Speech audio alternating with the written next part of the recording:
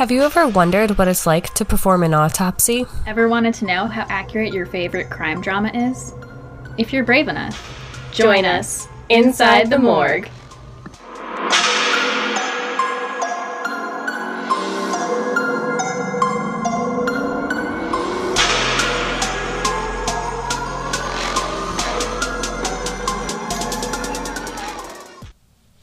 Welcome back, everybody, to Inside the Morgue. Happy that you could join us for another week. This week, we will be dissecting Harrow, Season 2, Episode 8, Sub Silencio.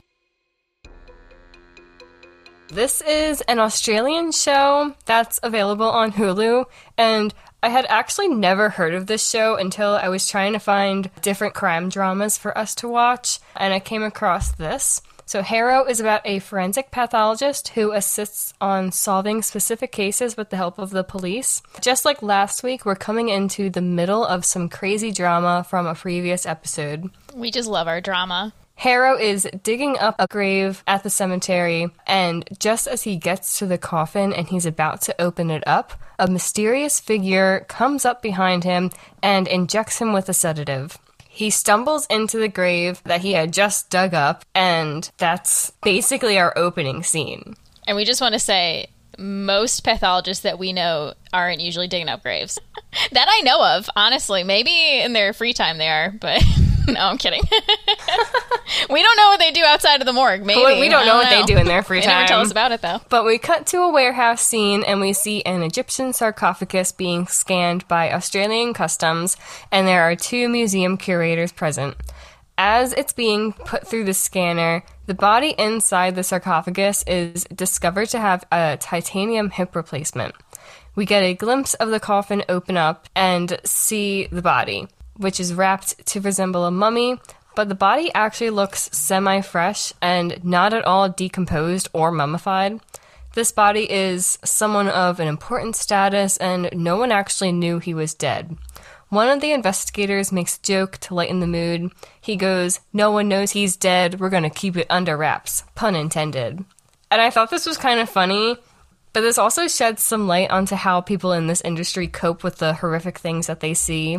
I'm guilty of making comments and jokes sometimes too, and I don't mean anything by these jokes. It's just a coping mechanism that we use to deal with the reality that we live in. Yeah, for sure. Definitely relatable. Anyway, he goes on to say that the coffin and the body that was originally in it was part of a collection by the dead man's grandfather. The man was trying to send the coffin back to Egypt, and someone decided that he should go with it instead. Now, the question is, where is the original mummy that was supposed to be in the coffin? Everyone's also wondering where Harrow is, because he's one of the main pathologists in the office. This mummy/not mummy case made us think of a real-life case of archaeological forgery and a possible murder. This is the case known as the Persian Princess. We got this information from Mummipedia. Also, who knew that was a thing? I love when people take the pedia part and just, like, make it to whatever specific interest it is. So, like, Mummipedia or Star Wars, it's Wikipedia. It's just one of my favorite things. And this information's also at the Archaeological Archive website for the Archaeological Institute of America, which will all be linked in our show notes. The sarcophagus was discovered in November of 2000 during a different murder investigation. The mummy was that of a female encased in a wooden coffin with an inscription that translated to, "I am the daughter of great King Xerxes and Rodugun." She was also adorned in gold artifacts. This mummy was questioned for how authentic it was because it was being sold on the black market for about $11 million. On the black market, I feel like that's nothing to them. Oh, that's true, probably. I'm not usually on the black market. I'm never on the black market. I shouldn't say usually, like sometimes I'm there. I'm never on. But because of the circumstances that this body was found in, it was brought in for investigation. During a CT scan, it was discovered that the decedent had suffered a fatal blow to the neck.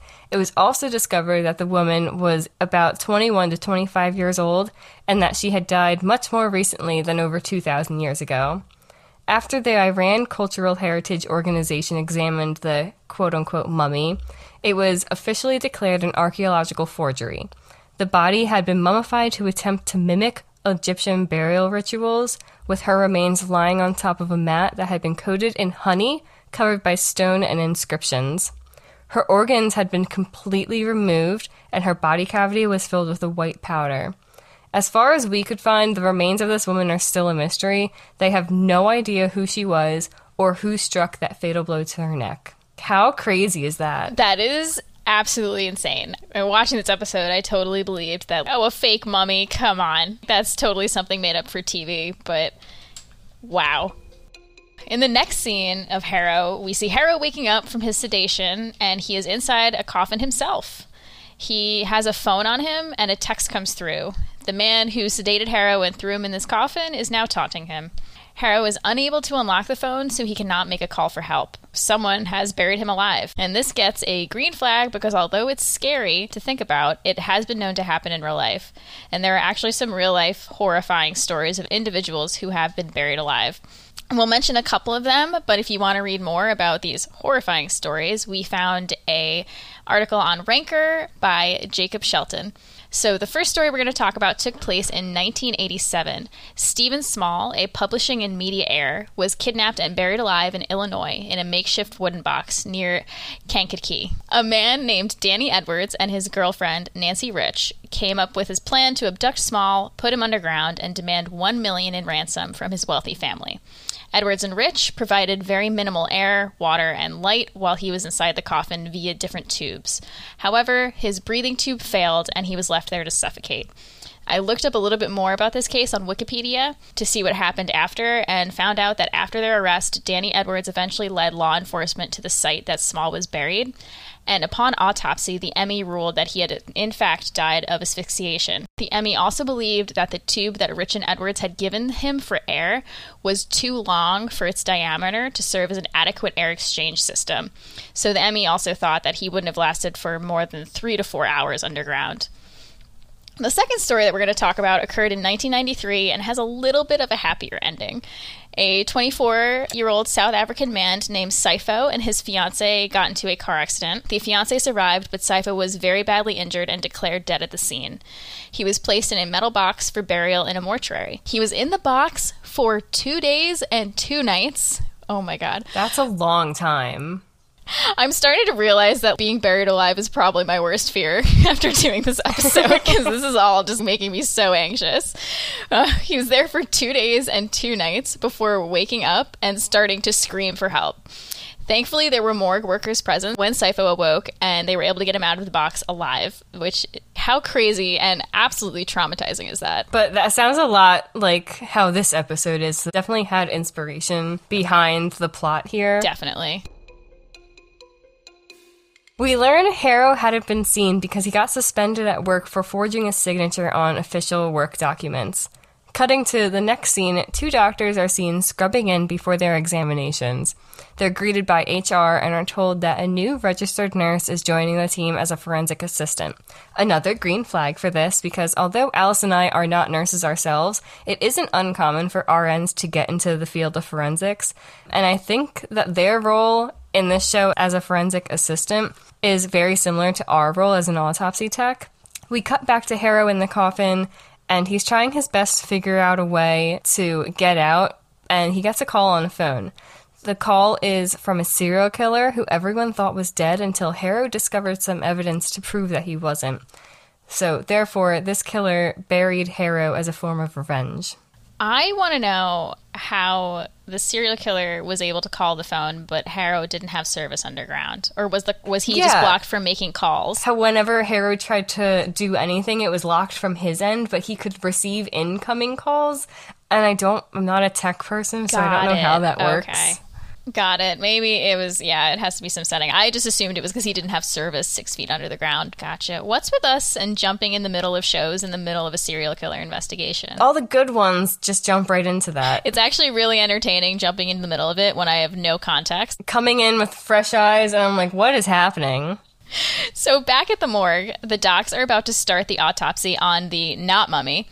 The dead man was a very wealthy person, and it seems pretty fitting that he was wrapped like a mummy, because embalming used to be considered only for the wealthy back in ancient Egypt. Back then, the embalming process took 70 days to complete. Now it takes about a few hours. I was going to say, I'm not a mortician, but I don't think it takes 70 days. They would first remove all the organs, and after that, they needed to remove all of the moisture from the body. So throw back to last week's episode when Jess taught us about mummification and desiccation. In order to do this, they would cover the body in natron, a type of salt with drying properties, and they would even pack the body with this salt. They are just about to remove the bandages, but ask if the man was found with his face uncovered. The one doctor pulls up scene photos, which I will give another green flag, because oftentimes at autopsy, we refer back to scene photos to confirm or deny whether what we're seeing during examination, if that's how the decedent was found or if it was something changed during transport. Only his mouth was left uncovered, so why would this person go through all this trouble of fully wrapping the entire body but not wrap the mouth? The question is then asked if the man was still alive when he was put into the Egyptian coffin. They photograph a wound around the eye, and it appears that there is hemorrhaging present, meaning that he did possibly suffocate in the coffin, which we will give yet another green flag. Because, as we stated in last episode, dead men don't bleed. No, they do not. They do not. They shouldn't. We also learned that in the first episode. Dead men shouldn't be bleeding. Every episode is the same. I know. We have serial killers, and we have people who are buried alive or dead when they shouldn't be, or think that they're dead when they're not. We have some kind of theme here besides forensics. That's our main theme. So if there's hemorrhaging present in the wound, because dead men don't bleed, that would mean he was alive when he went into this coffin. If he had suffocated to death, and they determined the cause of death to be asphyxiation, the manner of death would be ruled a homicide. In the locked coffin, they estimated that if the man was unconscious and breathing very shallowly, he could have lasted several hours. However, if he was panicking and hyperventilating in a locked coffin, as I think anybody would. I definitely would be. I don't want to think about it. He would have lasted less than 3 minutes. So this intrigued us, and we wanted to look more into this. So we found an article on popsci.com by Christina Calla that goes into detail about the mathematics behind how someone could live while buried alive. It all comes down to the coffin and the amount of air available inside the coffin. The smaller you are, the longer you'll live because you take up less space, which means there's more room for oxygen. So the average casket measures about 84 by 28 by 23 inches, so a total volume of 54,096 cubic inches or 886 liters. The average volume of the human body is 66 liters, and that leaves 820 liters of air and 1/5 or 164 liters of oxygen. If trapped, a person consumes about half a liter of oxygen per minute, so it would take 5.5 hours before all the oxygen in the coffin was consumed. Even if you do get out of the coffin, you're still buried 6 feet under, and the dirt would be extremely dense and heavy, meaning that your chest would not be able to expand. So dirt would also fill your mouth and nose, clogging your airways. All right, I'm going to go freak out now because just thinking about this is so scary. It's a little too real. It's a little too real. I also just panic whenever I have to talk about math. I'm talking about math and I'm talking about being buried alive. So these are two of my least favorite things. So one last thing to note is that carbon dioxide levels would build up, which would essentially make you fall asleep and you'd be in a comatose state before your heart would stop. So you would be unconscious in the last few minutes, which maybe would be a relief. Maybe that's a better way to think about it, but I still don't want to think about it. Yeah. I was just going to say, I hope I never have to find out. Still at autopsy, they unwrap the body and start their external examination. The skin damage of the white male is consistent with the age of the decedent. The skin is really thin, and they theorize that because of this, he probably had a lot of bandages at hand at his home. There are also no contusions around the neck to suggest strangulation. So this is a green flag because contusions or bruising around the neck is something that would be noted and photographed during autopsy, especially if there's a suspected hanging or strangulation. However, the tongue looks exceedingly dry and dehydrated with an almost damaged appearance. The ME tells the forensic assistant to get all the fluids that they can and that they're going to do a full tox for the case.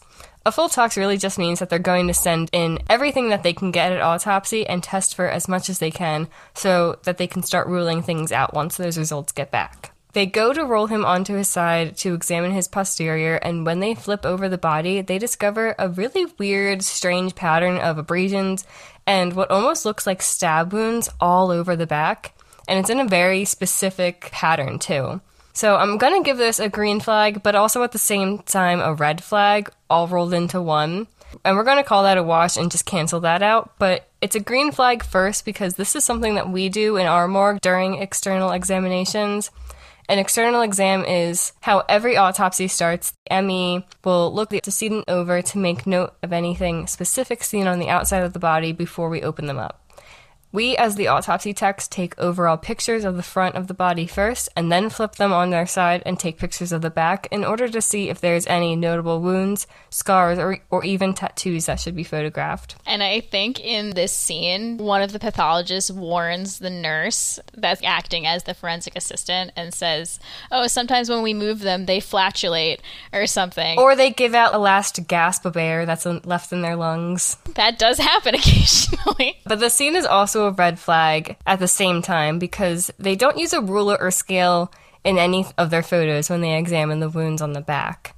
And in our everyday routine of doing autopsies, we use a scale with every single photo. This scale has a case number on it, so if for any reason we have to go back and look at the photo, we know that this photo belongs to this specific case. Using a scale also helps approximate how large or small a wound, scar, or tattoo was. The team goes to the decedent's house where the rest of the Egyptian collection's being held in order to find any clues or evidence that would explain how the decedent got those marks on his back. They examined the table where the sarcophagus sat, and they had previously found fibers on the floor that belonged to the old mummy, and they confirmed that this is where that mummy was removed. However, security cameras were turned off on the night of the removal and murder. They make their way up to the bedroom, and on the bed they pull away a blanket and find a strange device with blood on it, and this device matches the markings perfectly on the decedent's back. And we learn that this is an 18th century wheat threshing sled.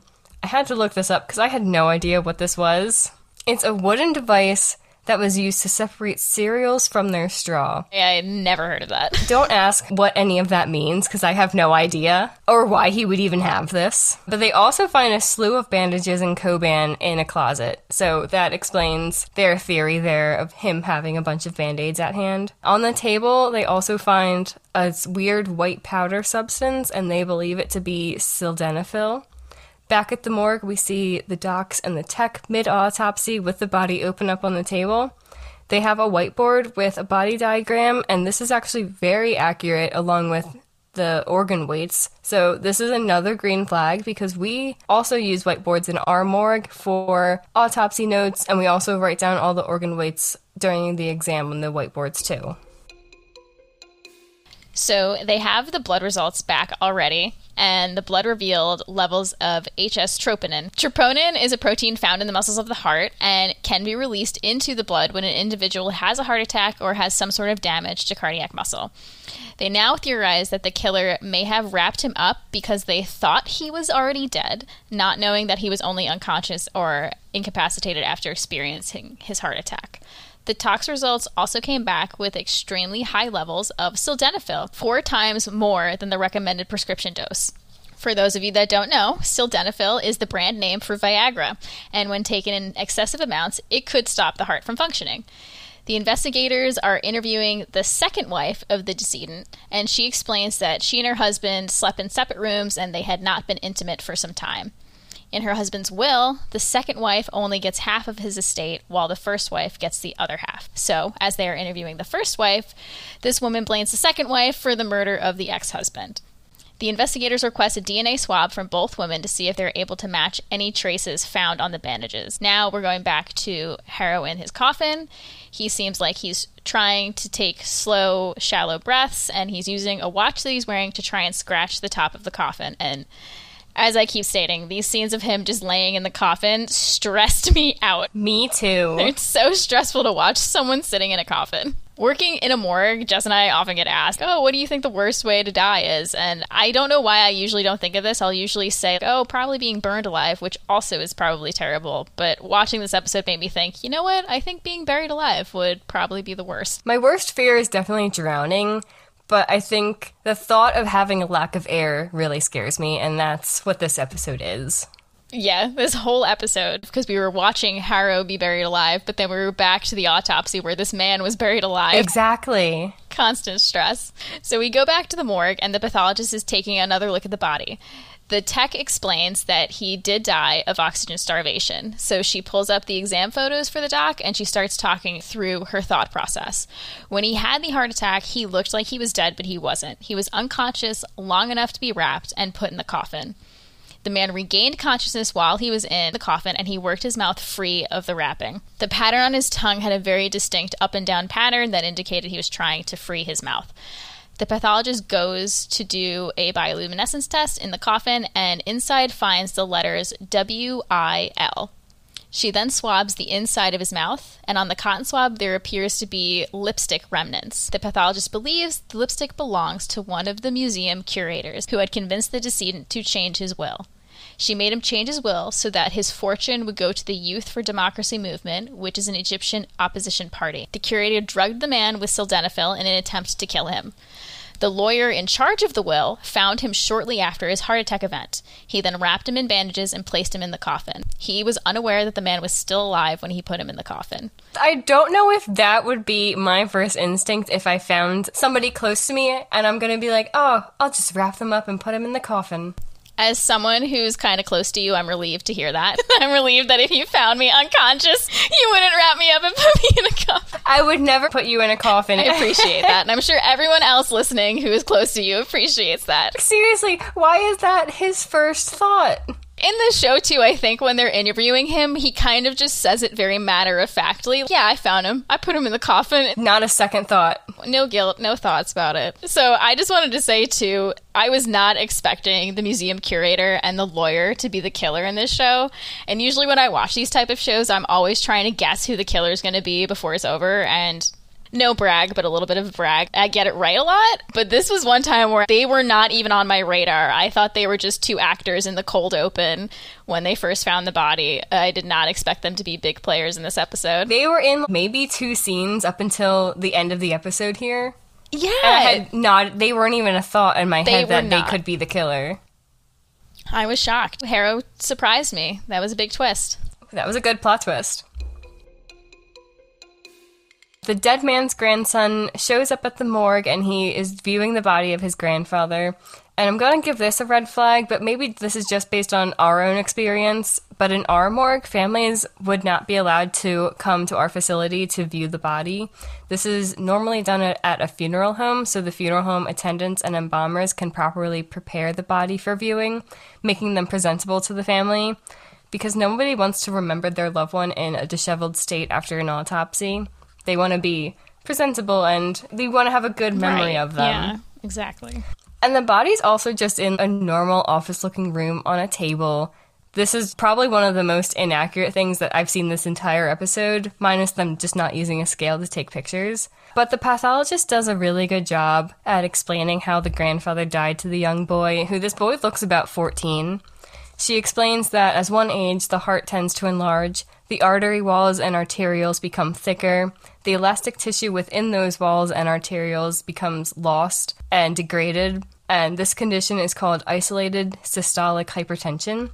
Although this isn't the exact way he died and she didn't go into details, sometimes it's just easier to give family closure than to tell the entire truth, especially to young individuals. And there was no guardian present with him. It was just the grandson. I didn't even think of that. Where were his parents or any kind of guardian? Nowhere.